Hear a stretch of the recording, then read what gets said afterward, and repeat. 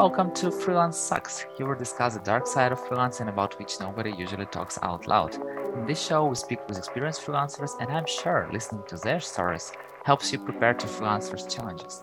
My name is Yuri, I'm a community builder at Code Control and 9am.works, and my guest is Alessandro Pedori, a highly experienced AI NLP engineer whose professional journey started in the 2000s when he was the first person he knew who lost their job to machines and is now committed to helping people be the best version of themselves they want to be.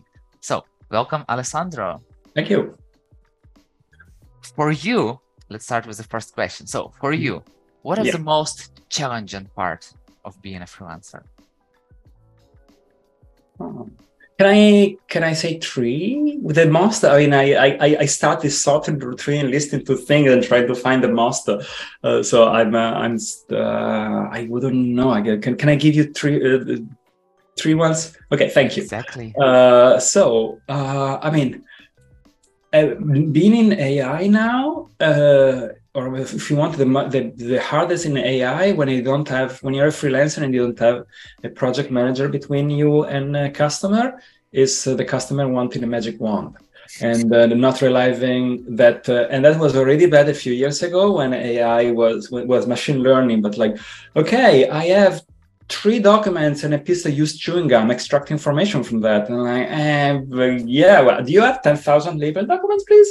Like, no, that would cost money. Yes, I know. Do you want me to do it? I'm more expensive than the labelers. I'm an AI engineer.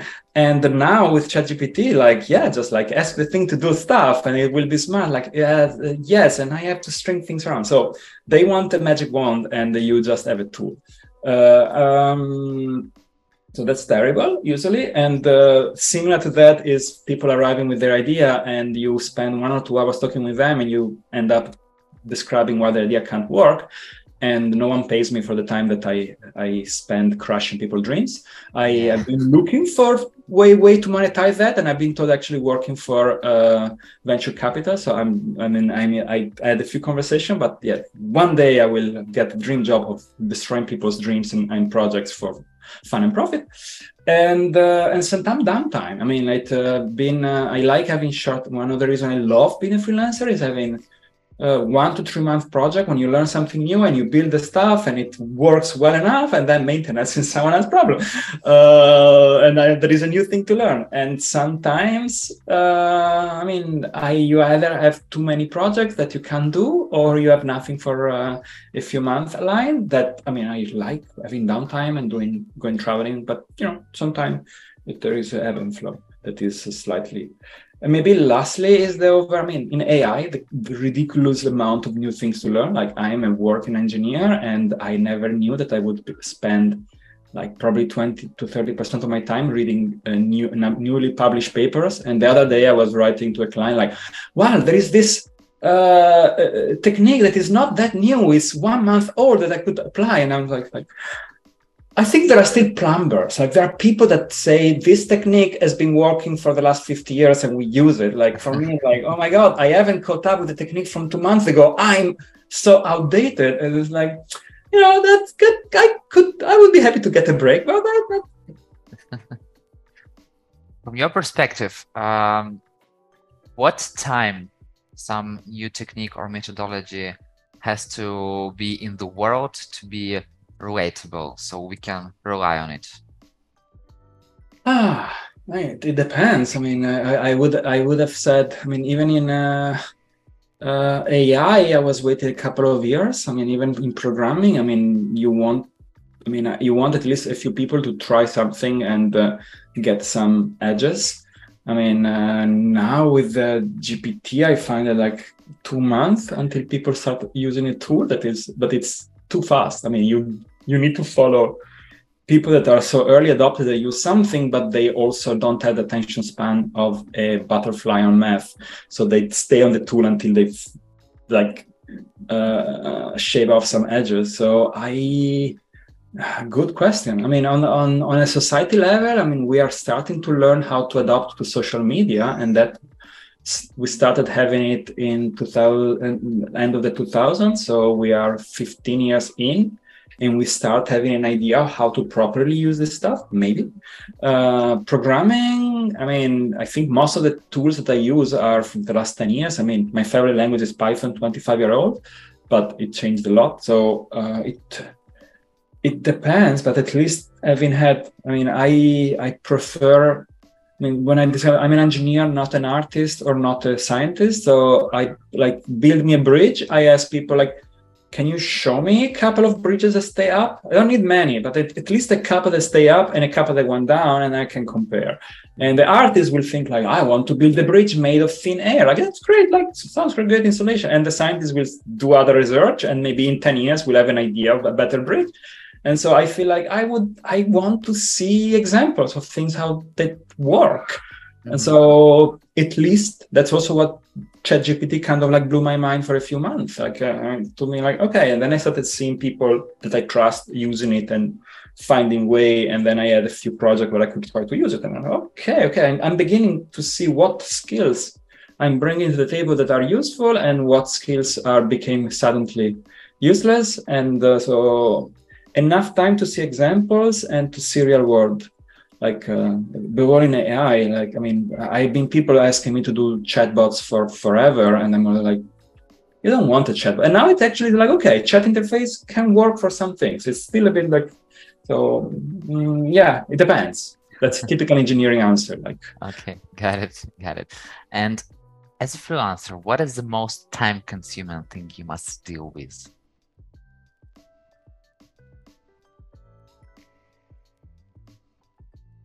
It depends again.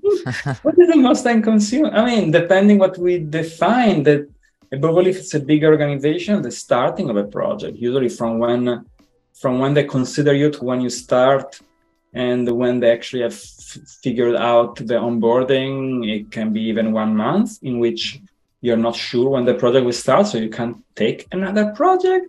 And it's a bit this weird, and if not, I mean, since I'm an engineer and not a data scientist, the most time consuming is package. I mean, once you have solved the problem, packaging in a way that it doesn't explode if you sneeze, that usually takes much time. I'm there now for 2 projects that they're like, okay, this kind of works. So now let's make it a product. Like, okay, now the real work starts. Like the fun part is done. Now it's actually engineering and tests and deployment and all that kind of stuff. So if you want all of the fiddly bit that differentiates you from a high school programmer, and but an engineer is all of the part that takes the most time.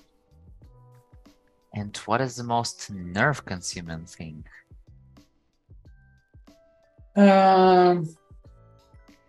Client giving you a hard deadline and not hearing that you have 5 proof of concepts lined up, and each of single problem, you know, it can be solved. And like, okay, then now for next Monday, create a demo. And like, wait.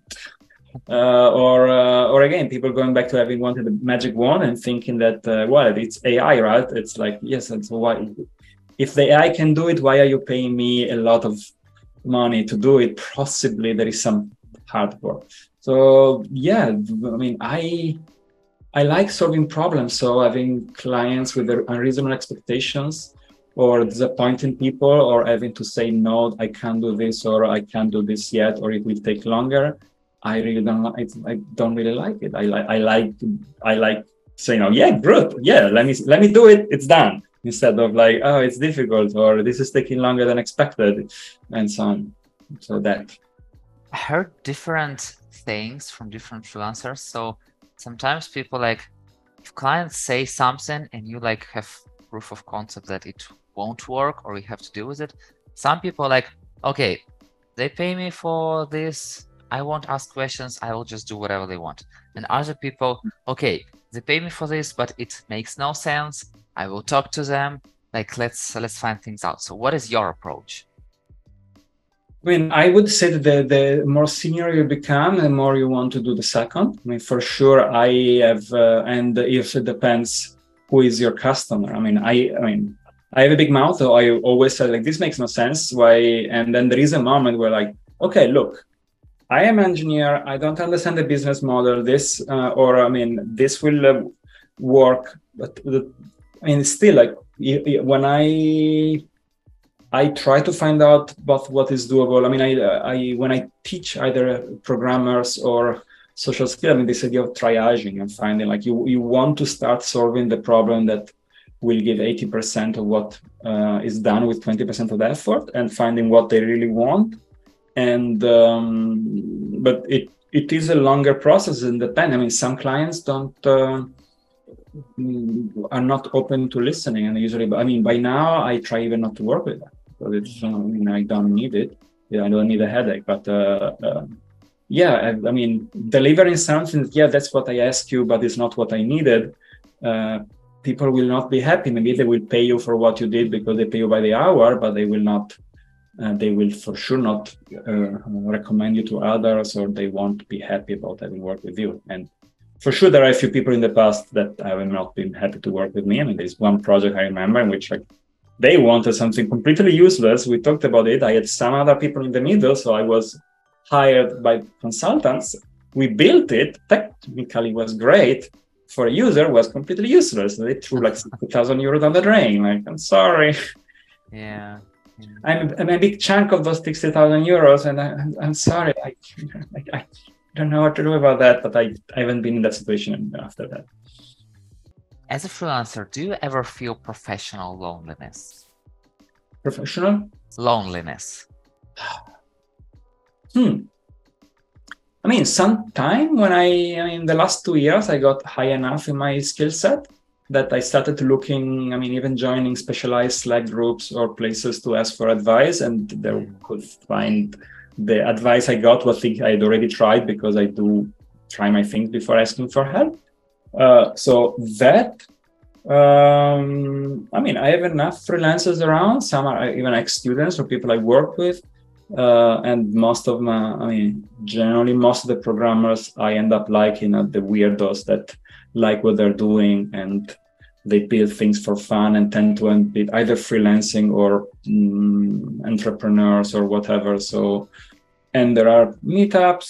So not really. You cracked this code.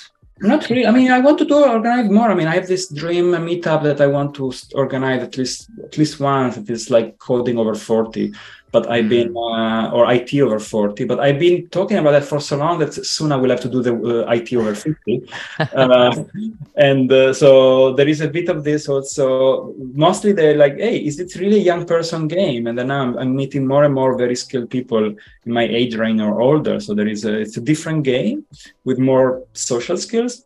But I find. Programming is this weird place where programmers tend to. We are the only industry that organize conferences for fun. Like normal other industry, they have the commercial conference and the academic conferences, and then you have people into science fiction or something like that organizing a convention. And we have the Python convention. They have the PyData convention. We have all of the things that you meet other programmers because we find this stuff fun. Yeah, and exactly. So it's easy to find, and then it's interesting to meet the different people. The people are like, "Oh, I do this because it's a well-paid job." And I'm like, okay.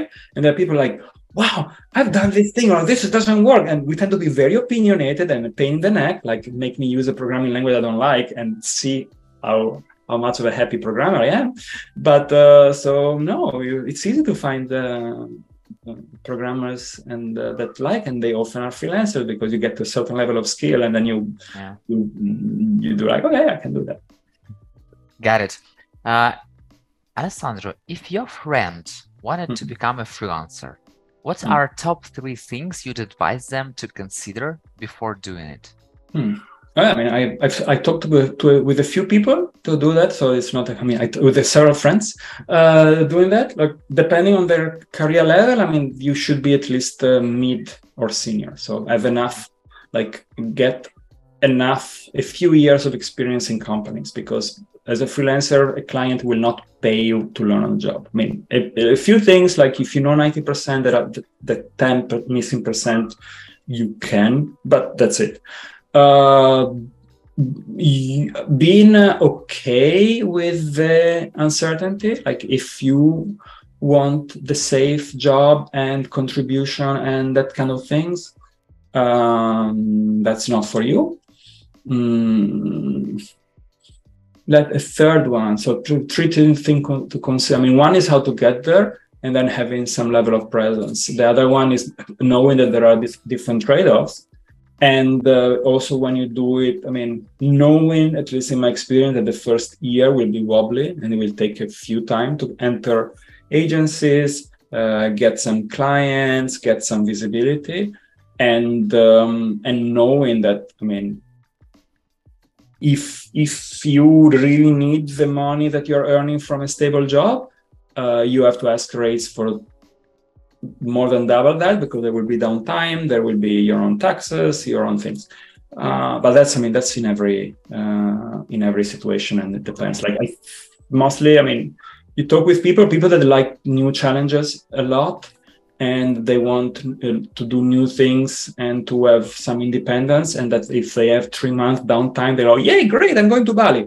That people that are like, okay, consider freelancing because that would work for you. And the people that are like, I want my paycheck, I want to socialize with my colleagues, and I like reliability and things that repeat similarly, like me. But I'm thinking about freelancing because it looks like it pays more. Like, I'm not sure it's gonna be worth a headache for you. Like, yeah, exactly. So, yeah.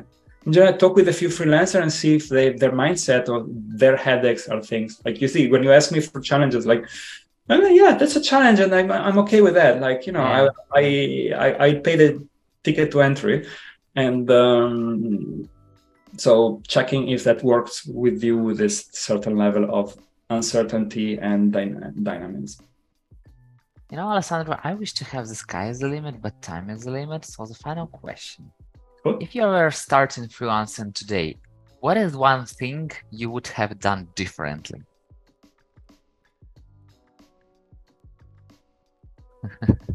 Hardest question. Yeah, because I mean, like, if I would do it differently, why wouldn't I do it now? So to starting differently, I mean, I think it would be much easier because since I always want to be in data science, now AI in data science is a bit productified. Like 10 years ago, data science was just in-house, and people wanted apps and websites that I didn't want to build. What would I do differently? I don't know.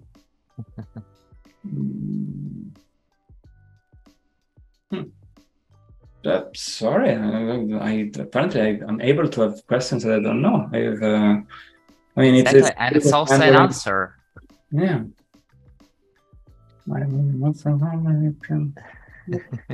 No, different. I mean, but my career has been incredibly meandering. So, like, if I go back, anything I would do. I mean, once I understood how to do things, I would, instead of.